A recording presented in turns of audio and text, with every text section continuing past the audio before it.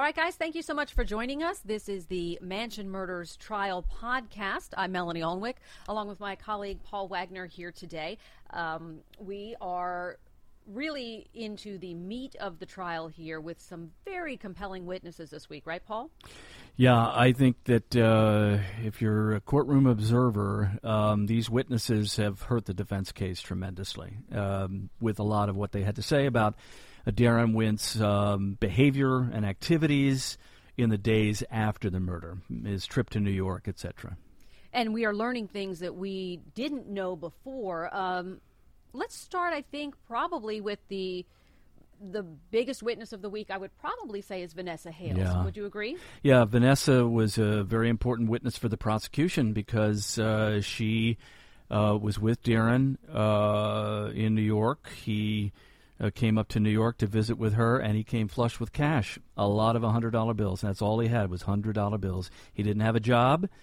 He told her that he'd gotten the money by selling his van and by winning the lottery for $2,000. But he had more than $2,000 that if you add it up, because he had given her $1,500 in cash that she had in an envelope, and that he had paid for a hotel and bought her dinner and bought her shoes and gave her an iPhone, et cetera, et cetera, et cetera. So, and her testimony, we learned, was under a grant of immunity. We didn't know that before. So, and the immunity, from what I understand, is because she and Daron then fled to a hotel. So she could be charged with harboring a fugitive or helping him, but right. Ultimately I think she did that out of fear and perhaps even love.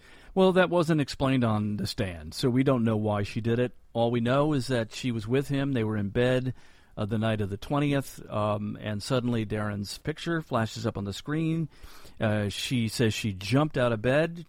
She said, "Oh, my God, Dylan, that's your face. That's you." Right, and she said Dylan because that's what she calls him. That's his middle name. Yeah, and he goes by that on Facebook. So she calls him Dylan.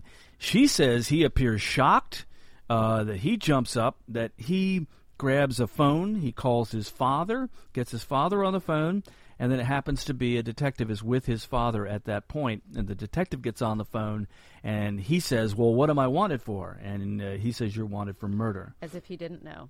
Yeah. So at that point, the two of them grab some bags. They head out the door. They're fearful that the police are going to show up there at Vanessa's house.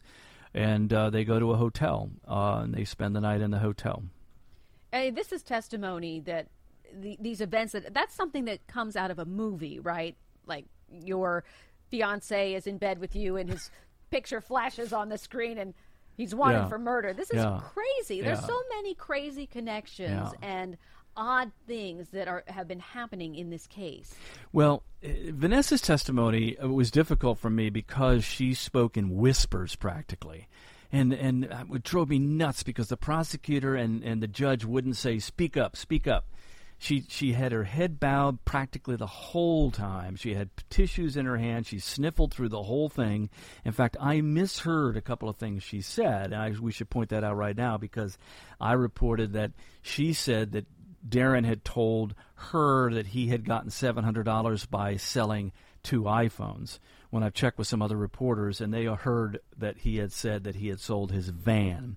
So we have reported that it was money that he got from selling iPhones, and we don't believe that's the case now. But I couldn't hear her very well. And so there were a couple of things where I turned around to other reporters. I go, "What did she just say?" Yeah, we do that a lot in the courtroom sometimes when one of us misses something. And I think that's been something that's great. There are so many different reporters there from different outlets, and we certainly keep some information to ourselves, but there is a lot of collegial sharing in terms of just making sure, did I hear that right? Yeah, well, nobody wants to report anything wrong, and some people might hear something that somebody else heard that they didn't know necessarily that what they heard was right. And so if you get 2 or 3 others to say, "Oh, no, it was this is what I heard," and I went, "Okay, you're probably right there." Right.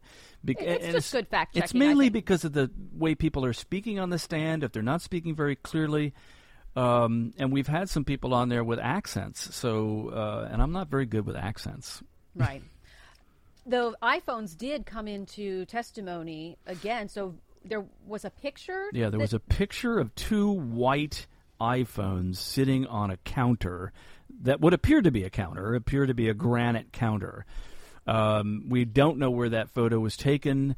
The prosecution has been kind of cagey about what they know about that photograph. It hasn't been clear to me where that photo was taken, other than it's coming into play at some point here, where she confirms that photo was sent to her by Daron of these two iPhones. You know what I think? I think those phones were probably taken. That picture was probably taken on the kitchen counter at the Savopoulos home. That's the speculation. Texted to her. Yeah. And we know that in opening statements that the defense attorney, Jeffrey Stein, is alleging that Daron was given the victims two iPhones and money as payment for his cooperation and his van. Okay. Yeah, So, you heard the opening statements. yeah. I did not. So somehow they're going to try to tie those iPhones to Darrell. Yeah. So the defense is trying very, very hard to tie his two brothers into this. And we did hear from one brother this week, Stefan, who testified for quite a while. We have not heard from Darrell, and he's the real wild card here. a lot of people are asking if we are going to hear from Darrell. A number of those people in our Mansion Murders Facebook group have asked about that. I don't think he's going to testify. Well, we've heard there was another reporter who said that he'd heard a reading of the rest of the witnesses in the case, and Darrell's name did not come up. So I guess the defense could try and call him, but we have not seen him. We have not heard from him yet. And he's key to this because the defense is claiming that Stefan and Darrell are the ones that organized this whole thing, and Daron got duped into it somehow.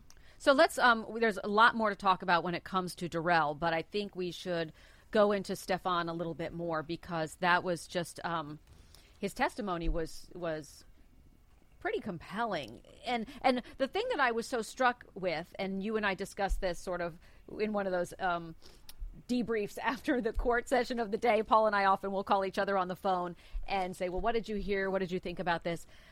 What I was so struck with is how unusual this trial is in that you have a witness on the stand for the prosecution who's basically being prosecuted by the defense and defended by the prosecution. Does that make sense? Oh, yeah, definitely. It is a wacky case. In fact, I don't know that I've ever seen someone who's been accused by the defense get on the stand for the prosecution and have to defend themselves. Stefan said that he learned that he was suddenly a suspect, according to the defense, on the news, and but yet he still came in and testified, and I felt, in a very honest, forthright, compelling way. I think the jury listened to this guy. He answered every single question. There are certainly places where the defense is pointing to where you go, that's kind of interesting. And I think that the one point that I've said, now I can see where the defense is going with this, and that is phone calls that were made between Stefan and Darrell. Right, because his testimony did fall apart a little bit on that. I was there for the direct when he was saying that he had not heard from his brother, had not talked to his brother up until the time that he was arrested.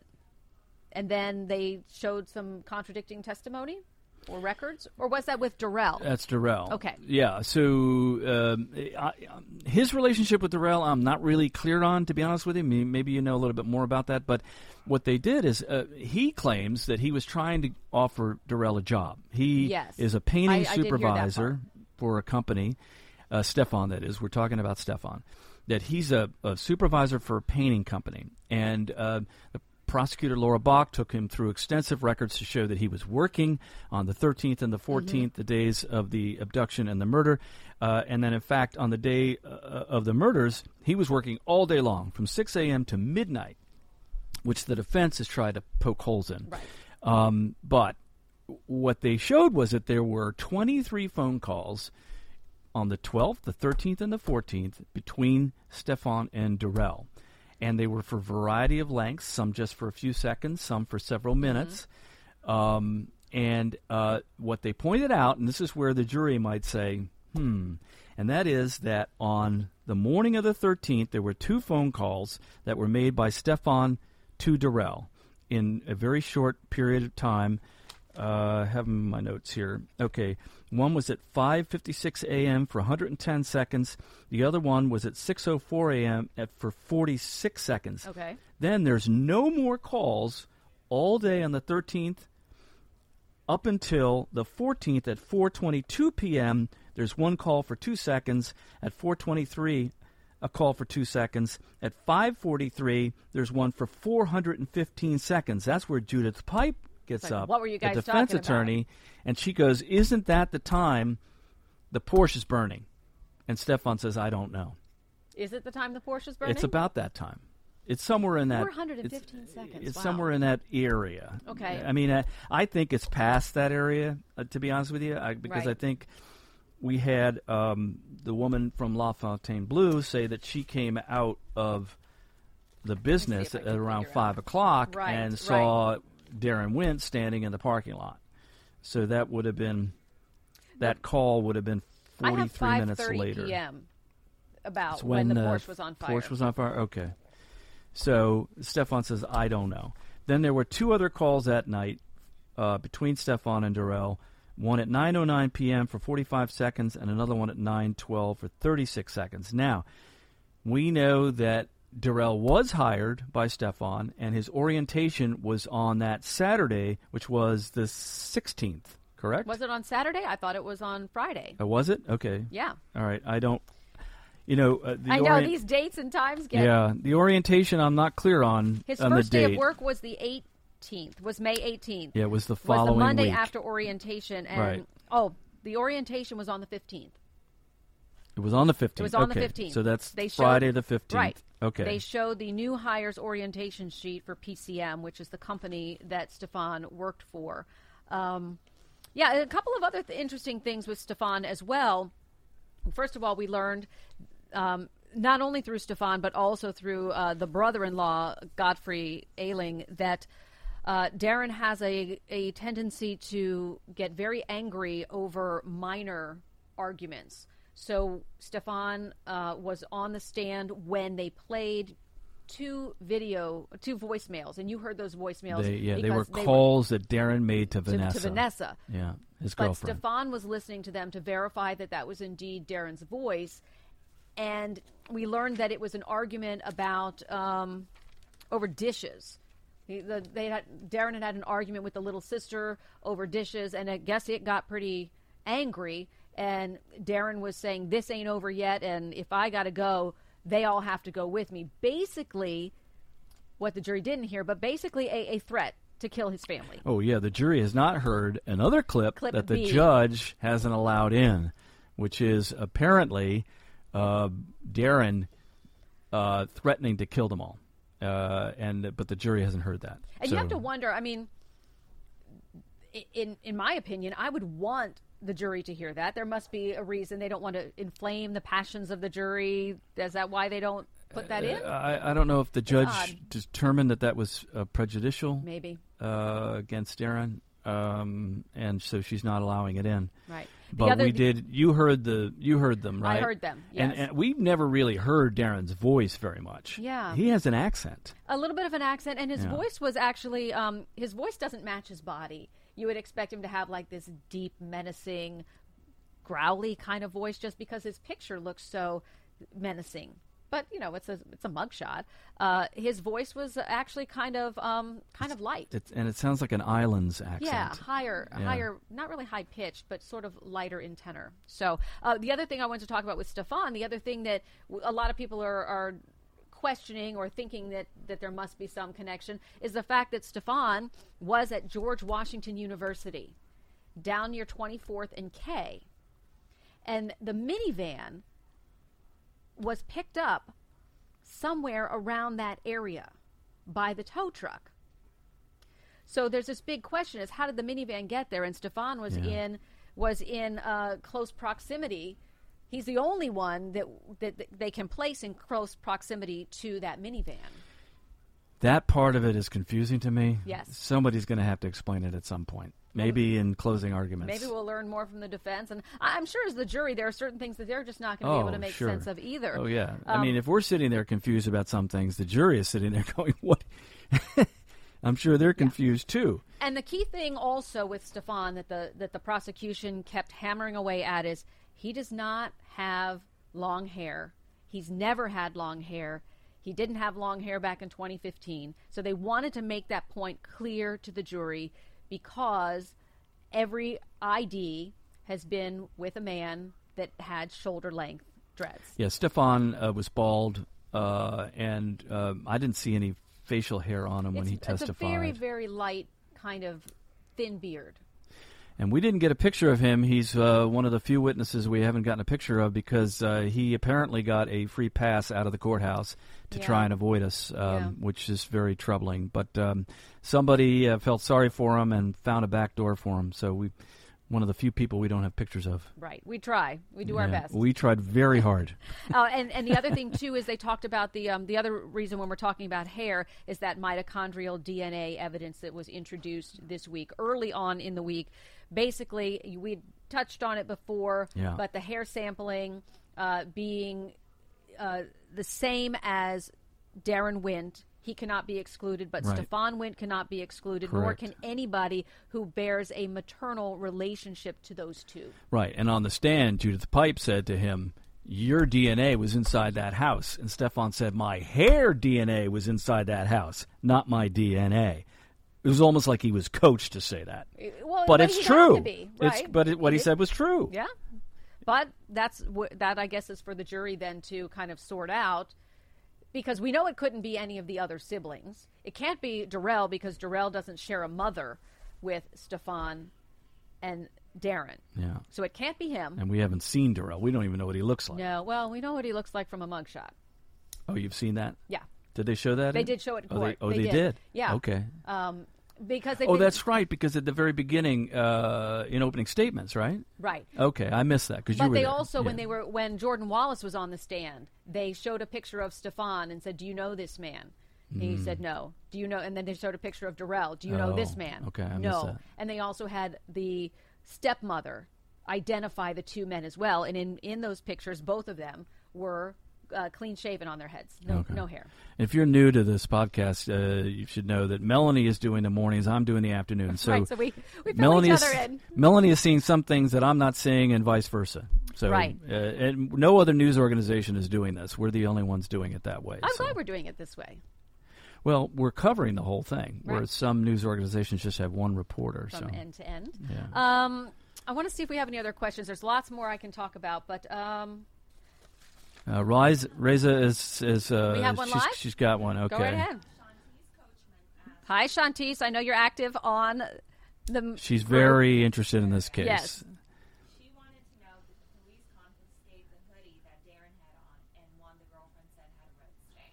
Did the police confiscate the hoodie that he was wearing that the girlfriend said smelled like a coal factory? Well, they would have had to because they arrested him on Rhode Island Avenue, and they would have taken his clothes. Right. Well, that's standard. I can answer that question. I think I can answer that question. So among the evidence in that Chevy Cruze, they showed a black drawstring bag, a black and pink drawstring bag, and then took out some items from it and laid them out, photographed them, and one of those was what looked to be a gray shirt. Might have been a hoodie, but when you they didn't lay it out flat, but it was just kind of, I don't know, laid out, pulled out a little bit, but I couldn't see that there was a hoodie on it, but it was gray. Yeah. Well, it is standard for the police when they arrest somebody in a homicide case to take their clothes. It's just standard. So if they didn't, then they really messed up. But I can't imagine that they did not. Also, it reminded me that Vanessa said that when they got to the hotel, he was wearing a hoodie that had a red stain on it. And she asked him about it, and he said that he had been running from the police, tripped and fell, and cut himself. And that's how the red stain got onto the hoodie. No follow-up questions there, like, you were running from the police. Why were you doing that? Exactly. And also, she was asked, Did you ask him if he did it? She was asked. No, I think what she asked, what Different she was phrasing? asked, yeah, what she was asked was, did he confess did he to confess? you? Yeah, and she said no. Yeah, and then Laura Bach, the prosecutor, following up on that line of questioning, because Judith Pipe wanted to know that, figuring she probably already knew the answer to it, right? Because she wouldn't have asked Vanessa that question had she not known the answer. But Laura Bach then said, have you had contact with Daron since his arrest? And she said, yes. And she said, how? And she said, I've talked to him on the phone. And then she said, but you know that those phone calls are recorded, right? And she said, yes. Interesting. Yeah. Interesting. Just a couple of questions that we had also on our podcast group here. Let's see. A couple of quick ones that are easy to answer. Ariana Living Good asked, has the family for Sava and Amy been attending every day? Yes. We know they've been there every day. They sit in the same spot every single day. And the girls have not been there. Right. That was her other question. Have the daughters been there? They No. have not. And I would expect that they wouldn't be there. I think they're both in college, right? I They think. are. Yeah. And Katerina and Abigail. it's a long case. The only time I've seen one of the daughters there was in the preliminary hearing, the first preliminary hearing. One of the daughters was there, and I'm not sure which one it was. One other question. Will they call the medical examiners? This is from Pam Matthews-Voland. I would think they would be last, and you and I both agree that we think that the medical examiner testimony is going to be sort of the lay it all out there. Yeah, that's standard in all murder cases that the medical examiner testifies, so I don't see how they can get around it. I believe we'll see that maybe Tuesday or Wednesday. And it's going to be tough for the jury because they're going to have to show photographs and they're going to have to detail exactly how Sava, Amy, Philip, and Vera were killed. And that's going to be tough. And they also mentioned that because they're aggravated circumstances, they have to prove the aggravated circumstances, that these murders were especially heinous, atrocious, and cruel. And when an aggravated circumstances that a murder takes place in the course of a robbery, an abduction, a kidnapping, that's if they had the death penalty in Washington, D.C., those would be aggravating circumstances and could lead to the death penalty, but that does not occur. One of the things that we learned this week had to do with the actual arrest of Daron Wint. The big question that we've had for so long was who were these other people and why weren't they charged? I think we know the answers now. We do now. Yeah, I mean, it's been a mystery for 3 years, and we've all wondered why weren't these people charged?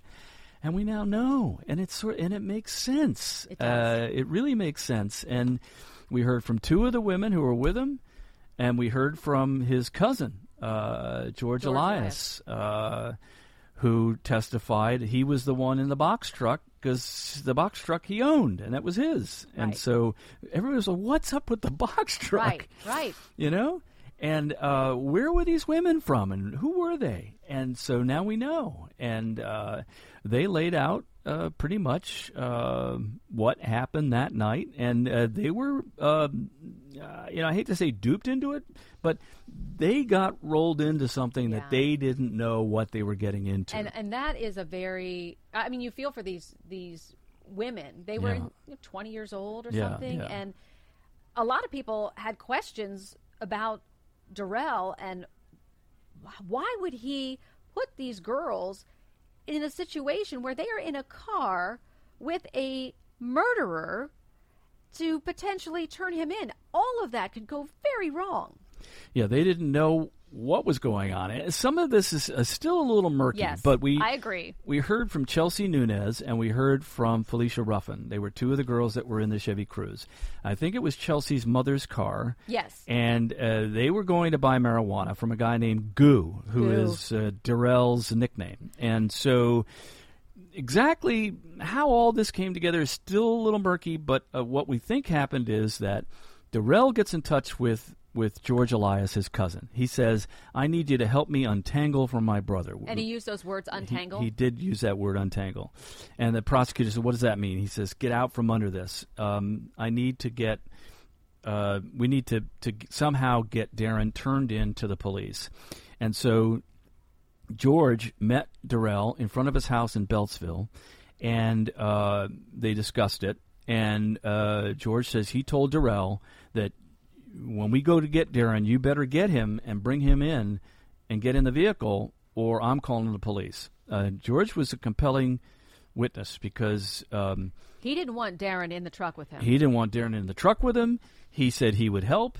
And this is where some of it's just left out. It's like, well, why? Why did you want to help like that? Why not just call the Marshal Service and tell them where Daron is? Because he was in a hotel. He was in a hotel. Just said he's in a hotel, and dude, hey, we're gonna come pick you up. Just stay right there. We'll be there in a sec. We'll knock on the door. Right. So I don't understand why this whole plan and plot and. Well, it seems so dangerous. What we know is that Darrell was in touch with Detective Jeff Owens. Jeff Owens has been at the trial every day. He hasn't testified yet, but he was the lead detective. And so Jeff Owens is trying to get them to come to 300 Indiana, where police headquarters is. And George Elias actually testified on the stand. He goes, I don't go into D.C. I don't know D.C. I don't know where 300 Indiana Avenue is. So he's trying to get directions from Detective Owens on how to get there. So what we know is that he agrees to go to the hotel, tells Darrell, go get Daron, and when he comes out, put him in the car with the girls, because I'm not going to have him in my car, in my truck, because his face has been plastered all over the place. Right. That was his reasoning. And what I don't understand still, though, and a lot of people are asking us about this on our Facebook page, is why would the girls go along with this? I mean, you listen to Chelsea's testimony. I think she knew what was going on, and maybe the other two didn't. What was her involvement? She says that she only knew about it once they fell in behind the box truck. She said that Daron gets into the car. He calls himself Jason. He's she didn't describe him as being arrogant like Felicia did. But they had different experiences. Chelsea was in the front. Felicia was right next to him. Right. But Chelsea says she gets a call from Dylan once they're driving to say, don't worry, but the police are going to be closing in on us, okay? The and police meanwhile, are following you've got this guy, you're driving this guy who potentially, maybe at that point she didn't know he was wanted for murder, but a violent guy. We know, the jury doesn't know this, but he has a violent past. And he's in the car with three young girls. If he gets any wind of where I don't know if he knew they were taking him in or not. No, he must have known. He had to have. He had to have known, that he was being turned in because Darrell had been on the phone with Jeff Owens. So, but what's interesting here is that when I listened to Felicia's testimony, she was clueless, apparently. If you believed her testimony, and I have no reason not to believe her. But she claims she was clueless, that she's sitting in the back of the car. She's trying to engage him in conversation. She says he's getting calls on one phone, and then he's picking up another phone. Going into the bag, and grabbing another phone. Yeah, he's got two phones, and he's getting calls on one. He's returning them on another. She says he smells like a coal factory, and then she says like gasoline. And that's another thing we should focus in on, because that's where the defense really tried to hammer her. Oh, they excoriated her for a little bit. You heard that. But I think she was able to rehabilitate her testimony, and I do think that she won over the sympathies of the jury. I think maybe the defense went a little too far in trying to hammer her. But yes, she initially testified. She said gasoline. And then Jeffrey Stein came back with her statements to investigators that night. That's right. And she never told the police. Yes, that's right. And then her grand jury testimony, one of the grand jurors asked her directly, you mean like gasoline? And she said no. So that was a little bit of a problem, but I think maybe her memory was a little off. I think overall, though, her impression of so she kind of had to walk back the gasoline part, but the coal factory smelled like coal. She kept saying it's a homey smell for me because her grandfather used to work in a coal factory, and that's what she was reminded of. And I think that's the kind of smell that, certain smells bring you back to certain places and people. Yeah, so the implication is that Daron is wearing clothes that he may have had on during the crime. Now, can you imagine that? I mean, really, that's a little hard for me to believe. Or his hair. Okay, you and I have been to fires before. Yeah. And you know that soot, that smell, it seeps into your clothing, your jacket, and it seeps into your hair. Yeah. And when you go to wash your hair, you smell it all over again. Or anyone that used to smoke, I think, knows how that cigarette smoke can kind of permeate. So maybe it was in his hair, not necessarily his clothes. Was in his hair. She did say it was on his body. She said it was just on him. Yeah, on him. That's right. She did use those words. She had some colorful quotes there. But I think she was referring to that. And also the fact that he had dreadlocks. You don't wash your dreads all the time. And so it's possible that a smell like that could probably stay for a little while. Your hair is very absorbent when it comes to smells. But she was very upset on the stand. She said that this was the worst experience of her life. Now, can you imagine? You're a young girl. You're going out with your friends for a night of partying. Next thing you know, your car is surrounded by police officers, flashing lights, guns drawn, lasers on their chests. Yeah. And then you get taken into the police station. Right. And you guys are all clueless. You don't know what's going on, and you are all separated from each other. Yeah. I don't know how long she was there. I don't know how long either of them were. I don't know when that happens. Are you able to tell somebody where you are? Are you worried that you're getting busted for pot? I mean, you don't know what's going on. No, you don't. And she said, too, was it Chelsea? I think Chelsea said that she never got her possessions back. Here's one thing that George said.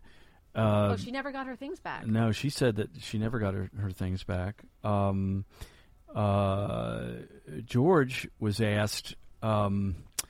I'm losing my train of thought. I had it a second ago. Something that he didn't get back, some possessions. No. Something? It was a question he was asked. Oh, I know. He said that when they were, as soon as the marshals and the police closed in and had rifles on them, it was kind of almost funny. George says to the officer who came up to the driver's side door, he says, "I'm on the phone with Detective Owens." Right. And the prosecutor said, "Did that matter?" He says, "No, they didn't care at all." They didn't seem to care, no. Right? Kind of scary. And it does make you wonder, was there a coordination or was there something? There was definitely a coordination because he said that when they were outside the hotel, he noticed 3 cars with dark-tinted windows that were watching them. And he suspected it was the police because he knew they were about to turn him in. Why they didn't close in right there and then, I don't know. And it's as if they just waited until they got into the city. Right. But there still are a lot of questions, I think, that have not been answered as far as Darrell's involvement, maybe, with the money laundering. And perhaps the girls, because Chelsea did testify, right, that she agreed to help cash in, turn that cash into money orders. Well, she did, but then she said she went to try and buy the money orders, but she couldn't because she didn't have an ID. Well, somebody did. Yeah, so that's, and I think Felicia said that she didn't buy any money orders. Felicia never taltalked about money orders. So there must have been the third girl. She said the girls picked her up after work. Yeah. So just to backtrack, so if people are unfamiliar with what we're talking about, so Darrell gives a lot of cash to at least one of the girls, and they go to a CVS and a Rite Aid to try and buy a bunch of money orders, right?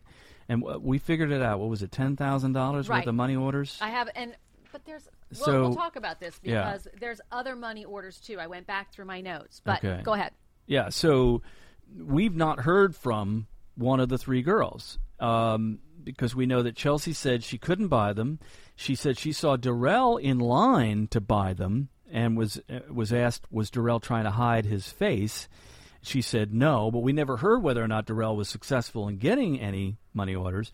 And then I never heard any testimony from Felicia that she had bought any money orders. So here's what we know. In the Chevy Cruze, there were 10 money orders worth $1,000. So that's $10,000 each in a stack of 10. Okay. We know that in the truck, there was $13,300 in money orders, $7,381 in cash. That made up of 73 $100 bills plus the miscellaneous change. I also added up what you told me, $900 for the taxi I know was taken back, plus the $1,500 cash, the $200 in lottery scratch-offs. I don't know what was spent with Vanessa. Dinner, money for her credit card, the new hotel. shoes. And the hotel. I didn't add the hotel. Yeah. And the tow truck driver that went to get his minivan. Mm-hmm. So I don't know how much was with that. There's still money missing, and we're still trying to figure out. But the question that I had with the money laundering, also in the Chevy Cruze, there were 2 purses, a wallet. They took all the possessions from the girls. Right. There were a couple of other money orders, miscellaneous money orders. I went through my notes. There were some from Rite Aid and some from CVS totaling $2,000. They weren't the $1,000 increments. Mm-hmm. And then, this is the really weird thing, and a couple of people have keyed in on this that were at the trial. There were 2 money order receipts for a little more than $300 each. We all picked up on this. The date was the 14th of May. Oh, you mentioned that. This is testimony I did not hear. And that was all coming from the evidence technician who was taking the things out and cataloging them. It makes you wonder, when did the money laundering begin? Well, okay, let's go back to the receipt that Daron sent to Vanessa for $1,100 in legal fees. There was a I didn't know about that. Yeah. So he paid an attorney $1,100 for legal fees, and he paid in cash. And when was that? I'll have to go back through my notes, Okay, because but there do you must think have been a date on there, Right. And that was my question. Is I thought maybe you knew the date, so I'll go back and look I don't while know we're the talking date about on it. that But that's one. they actually showed the picture, and Vanessa confirmed that yes, Daron had taken a picture of that receipt and sent it to her. Right. But what the legal fees were for, I have no idea.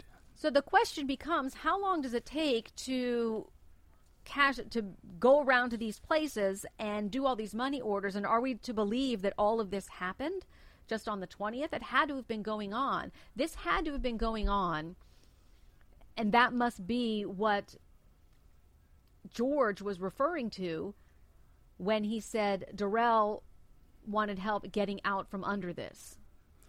Getting out from under his brother. Yeah, maybe that has some kind of an underlying wide open window here that we don't know anything about yet. It seems like it would be a lot to have the girls running around on that Saturday cashing in money for money orders. Well, that would have come out in testimony, I think. I would think so, but Yeah. maybe is it possible they just decide to leave it alone because they're not prosecuting these people?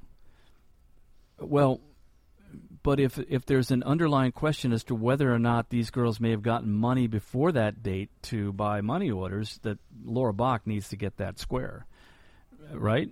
I would think so, but clearly I was not the only one. Again, I checked it with a couple of other reporters that were sitting next to me, and then I got a question from someone else on Facebook who was sitting in on the trial that said, "Did you catch that? The 14th?" Yeah. And we thought, well, maybe the money orders weren't related. Maybe Chelsea. Yeah, there's some things maybe that Chelsea goes and needs the money orders for something else, and it had nothing to do with it. Yeah. And we all kept looking very closely, trying to find the dates on these money receipts, but they never zoomed in on the date for those receipts. Yeah, and one other thing we'll tell people that are listening is that lots of times they're flashing pictures up, and you're trying to write down as quickly as you can what you're seeing, and then you look back up and it's gone from the screen. That is true. They're not doing this for our benefit. No, they are not. Now, I'm looking back at my notes. This receipt, I wrote this question down. I said, where did the money come from? And then it said, got money from the lottery. That was for the $1,100 receipt for legal fees, but I thought maybe I would have written the date down, and I didn't. And I'm wondering if there was a date on that receipt, and I just didn't see it. Well, none of us have picked up on that yet. There were a couple of stipulations, and one of them was that they went to the lottery boards in New York, in D.C., and in Maryland. They're required to report any winnings greater than $600, and there were no winnings assigned to Daron Wint. Right. We did hear that. So no one can say, well, maybe he did win the lottery. Right. We also know that a fire investigator testified again. So we're going to hear. I think we're going to hear more testimony. Although I'm trying to think who else is coming up, because I know they took from Vanessa Hale's house a black suitcase, a laptop, a bag of clothing, and some shoes. And I thought maybe we would hear a little bit more about the red stain on the sweatshirt, but wouldn't you think that would have already come into forensics? If there was a red stain on his hoodie and they have possession of that, they could have tested that stain for blood, and if it became positive, and they were able to get a profile off of it, they would have been able to check it for DNA. Right. So if we haven't heard about it, couldn't get anything from then it. maybe they didn't get anything. Or, see, this is the thing I keep telling you, is the rebuttal case, right? This is something that people don't really think about too much, and that is when you prosecute a case, you're allowed to present your case, the defense presents its case, and then since the government has a burden of proof, they get a rebuttal case, and they're allowed to save some items that they've not told the jury about yet to sort of hammer it home. I didn't realize that they were able to kind of hold back some of their cards. Oh, sure. Yeah. They could put somebody on there and say, here's something that you haven't heard before, and it's dun dun dun. Right, interesting. So there's not that many witnesses left to go in the case for the prosecution. I'm trying to look here. We know that Amy Michaud is going to come back. She's the trace evidence analyst. That's what the hearing was about this morning. What we understand is the prosecution is no longer going to seek to have her testify that the hair came from someone's head. They are kind of giving in to the defense on that, but they are going to seek to have her testify that it was about the length of the hair, that the ends of it were broken off, so that it would suggest that the hair was actually longer than that little piece, and that it was consistent with someone of African American origin. But they're not going to press any more about the head hair. I think it was just too controversial. Yeah, out of the earshot of the jury today. They're having a hearing in Superior Court. Both sides are arguing over the hair evidence, and the defense may be able to win this one because there has been many cases in recent years to show that hair analysis is junk science, that you cannot compare one hair to another under a microscope and say that it came from the same person. It just doesn't happen. Mitochondrial DNA can determine, as we know, that the hair came from a sibling or from a mother, right? On the maternal side. On the maternal side. So I have a feeling that the prosecution is going to lose that case or lose that argument, and that testimony may not come in. Riza, you said there's a question? There's a few questions. I'm sorry. I was so involved in our conversation that we forgot to get to those. Riveting content. So, Natisse Marsh asked, what type of emotions is Daron showing? What type of emotions is Daron showing? That's a tough one. Good question, because we cannot really see his face. He's sitting in front to the right of us. He rarely turns towards us. You can sometimes see the side of his face. Now, here's Mel and I talked about this because Keith Alexander from the Washington Post wrote, I think it was yesterday, yes, that he saw a clerk get up and hand Daron tissues because he had gotten emotional when Vanessa was testifying. I didn't see that. I talked to another reporter from another television station who was sitting in there with me, and she said she didn't see it either. Okay. So it could be we missed it. There's lots of times we're sitting there, our heads are down, we're writing. It's hard to look at three things at once, especially when a particular witness is coming to the stand and you want to see, do they make eye contact? What is that like? It's hard. You're trying to look at the jury. You're trying to look at the defendant. You're trying to look at the witnesses. At the same time, you're trying to write everything down. Yes. And yes. So there's a lot going on. And I do look for emotion in people and defendants and whatnot. And I didn't see it. It's not to say that Keith is wrong. It could be Keith did see it and we all missed it. Right. But if he did, that would be really the first and only emotion that he has Yes, showed. I have not seen anything from him. He doesn't turn around and look who's in the. Lots of times you see defendants are looking into the courtroom in the gallery to see who they know, if anybody's there that's supporting them or whatnot. He never does that. Right. In fact, when he walks in from his jail cell, he doesn't even look out into the gallery. He looks down, he walks around, and he sits down, and that's it. Right. We don't get anything from him. Other questions? Curious as to whether U.S. Marshals knew Daryl was on the phone with MPD. Did U.S. Marshals know that Daryl was yes, on the phone? they. Well, I would say that they did because the way that crew works together, it's called the Capital Region Task Force, Fugitive Task Force, and they have members from all departments, including MPD, that are on that task force. And so with Detective Owens, who was on the phone with, we know that Daryl had been in touch with him, Darrell had been in touch with him, but we also know George said that he was on the phone with Detective Owens at the time that they pulled him over. So I would say that they had to have known, otherwise the coordination of getting this arrest wouldn't have worked. So they had to have known where they were coming from, right? Because they knew that they were at the hotel because George said he saw 3 heavily tinted vehicles watching them, and he suspected it was the police. And then while they were driving along, Darrell calls Chelsea to say the police are following us. I'm still fascinated to learn exactly how all of that went down. I suspect there's more to the story. Oh, I'm sure there is. More questions? Anything else? Okay. Moving on to sort of the broader case, I did have a question from Nancy Mikesell, and I hope, Nancy, that I'm pronouncing that correctly. Why didn't Daron Wint bring weapons to the home invasion? So this goes to my theory on the case, maybe. It might be a little too early for all of that, but I do think that it is entirely possible that Daron Wint did not intend, when he started out, to kill anybody. That he might have just broken into the home thinking nobody was there. The blue Porsche was gone. He thought that nobody would be home, that Philip would be at school. Maybe had been casing the house. We'd heard some reports of that, but none of that has come into evidence. Vera should have left by 3 o'clock. And then he got surprised. And then well, that's why this is such a fascinating case. There's so many things we just don't know.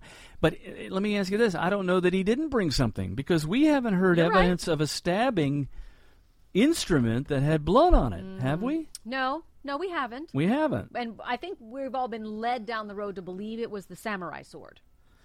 But as you've pointed out, there was no blood on that samurai sword. Which could have been burned up in the fire. Okay. So there could have been a stabbing instrument that was used, but they've not brought it out to us. And the knife in the basement did not have blood on it. No. There was what appeared to be a letter opener sitting at the front door on the floor that they didn't tell us anything about, other than it's there. We know that the baseball bat was used. And that was something that was already in the house. Yeah, right. And we talked about this before. The guns. And there's guns in the house. Guns. And there's money in the house. And we didn't know about that. We didn't know he had $13,000 in the house. Right. Why didn't he take that? Right. Why didn't Savak give him that money and say, here? So here it is. Just go. There's so much. I don't know that we'll ever know. Another interesting thing about that knife, that will probably come out, I'm guessing, in the defense case. They may, they mention little things, but they don't follow up, and you think, okay, there's more to this. That knife that was propping open the basement window, Jeffrey Stein made mention that it had paint on it. He said it was a dirty knife with old paint on it. And remember that the brothers were doing a paint job. Oh, yeah, at George interesting. Washington University. Yeah, I still am not clear on where the van was parked when it was picked up by the tow truck. I'm not either. But the other reporters totally all tell me that it was somewhere around there. 2400 Pennsylvania Avenue is an address that was mentioned by Christopher Bruckman, the assistant U.S. attorney. They didn't show it on a map, but that is right by George Washington University. But Darrell isn't working there yet. I know. That's why it's crazy. These weird coincidences, right? That you just think, how...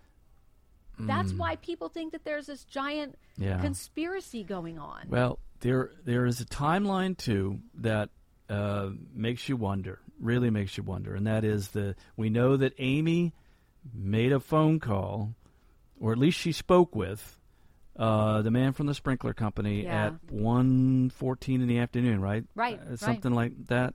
I wrote it down. I have it in my notes somewhere. It was 1:13 or 1:14, right? Right. The fire is reported just a few minutes later. I thought maybe it was 1:07, but whatever. It was after 1. Yeah. You might be right. And then 1:12 is what you told me on the sprinkler call. Okay, yeah, 1:12. So literally like 10 minutes later. Yeah. So Amy is living up until just a few minutes before the fire is reported. Now, the Porsche is seen on New York Avenue at what time? Because you were there for that testimony. Going to make me go back to my notes. Yeah, the Porsche was seen on New York Avenue around 1:30, 1:39, 1:43, those times. Okay, all right. So that's still enough time to get into the Porsche and get out onto New York Avenue, isn't it? And driving erratically is what it was described as. Yeah.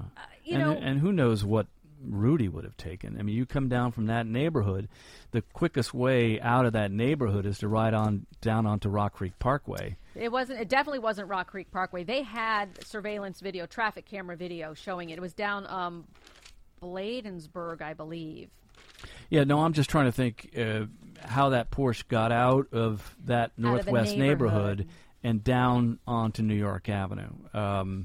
There's a variety of ways that you can go through the inner city, of course, but the quickest way would be down Rock Creek Parkway and then down Independence Avenue and then, making your way out that way somehow. But it does seem like the murders themselves happened very, very quickly. Maybe a split-second decision. I don't know. Yeah. And then there's the question, which we still aren't clear on, about the cell phones pinging.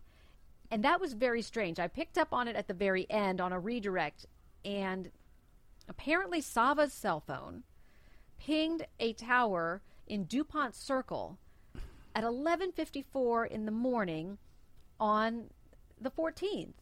How is that possible? Well, a phone expert would have to explain it, but one attorney would have to say, is it possible that your phone could ping off one tower and then suddenly, let's say there's some kind of a burp in the system, right? Well, in order to keep your phone working, another tower picks up your signal, right? But it's further away. They didn't even go there. I wasn't there for that testimony. They didn't really try to explain it. They just left it as this weird open question, which made everybody kind of wonder, well, is it possible that the suspect left the house and then came back to the house? But then, it wouldn't all right, make but any here's sense. the thing. If the phone is suddenly down in the DuPont Circle area, if it's pinging off a tower, well, how long was it pinging off that tower? Right? I mean, if it was actually down in that neighborhood, would it have been pinging for several minutes? Well, and or was it just one ping? It might just have been a ping. I think that might just be one of those red herrings because Sava was making phone calls that morning. Yeah, many. So that wouldn't make any sense. I don't know when. I mean, we know that he called several times. I think the last phone call was Amy texting Nellie at 9:56 in the morning. No, 10 texts Sava at 10:26 that the package has been delivered. So I don't know. Well, yeah, because Sava was talking to Jordan Wallace about the delivery of the money. Right. Yeah. Right. And he got a call from, that was early in the morning. So who knows? So what do you think the defense has up its sleeve? We got about 4 minutes left in our podcast. Well, my experience covering trials is that defense attorneys very, very often just rely on their questioning of the prosecution's witnesses, and that they sometimes don't put anybody on at all and will rest. So it's very possible that Laura Bach rests. They go have a bench conference, and then they come back and they bring the jury in, and the defense says, "We're not going to put on any witnesses at all." I don't see that happening because this week we were told that the prosecution was about a week ahead of schedule, and the defense wasn't ready. They needed some time to get their witnesses scheduled. Okay. Have they said they're going to call witnesses? Did they name them? They didn't Did they name read them off? but they were Yeah. saying that, we needed to rearrange some of our witnesses, and so that's why also they decided to hold that hearing today. They've pushed things off. We believe that that comes at the very end. But the prosecution will wind up its case, I believe, on Wednesday. Well, if the defense puts on a case, I have and a it's feeling... supposed to be a 2-month trial. Yeah, we'd only be speculating on who they'd call, but it seems to me that they have done a very good job of raising some doubt with the prosecution's witnesses, and have driven some holes into some things. Mm-hmm. And if I'm a juror and I'm sitting there and I hear some of this stuff, I'm wondering. And now, especially if Darrell does not get called to the stand, that is a huge gaping hole in this case that will raise some questions with jurors. Well, where is Darrell? Why haven't we seen him? Right. So, final explanation, because this also came up in one of our questions. It doesn't really matter as far as Daron's fate goes, whether he was the murderer or not. In terms of the charge of felony murder, he'll still do the same time, right? If they find him guilty. Sure, because they can. If the jury agrees with the prosecution that he was inside that house at the time of the murders, then yes, he's guilty. They don't have to prove that he was indeed the murderer. It was at his hand. No, not according to the current law. Yeah. Yeah. So, it's going to be very interesting to see what, if any, defense they're going to put up, because I think just from sitting there and watching what they've done, they've raised some interesting questions. They certainly have, and that was their whole reason for throwing out Stefan and Darrell's names, because they went through all the evidence and they saw where the holes were, and they saw that they had a chance. All right. Okay, I think we are wrapping it up right now. It is just about 1 hour. We thought we'd have an hour worth of material, right, Paul? We always do. We always do. We've done it 3 times now. Thank you guys so much for joining us once again on our Mansion Murders Facebook page. That is where you are able to see this live. You'll be able to replay it. And also, if you want to subscribe, that would be great. You can do that on iTunes. You can also do that on Google Play and through Audio Boom. You can also watch it again on our Fox 5 DC website as well. Thanks so much for joining us, you guys. Lots to cover next week, so we'll see you then.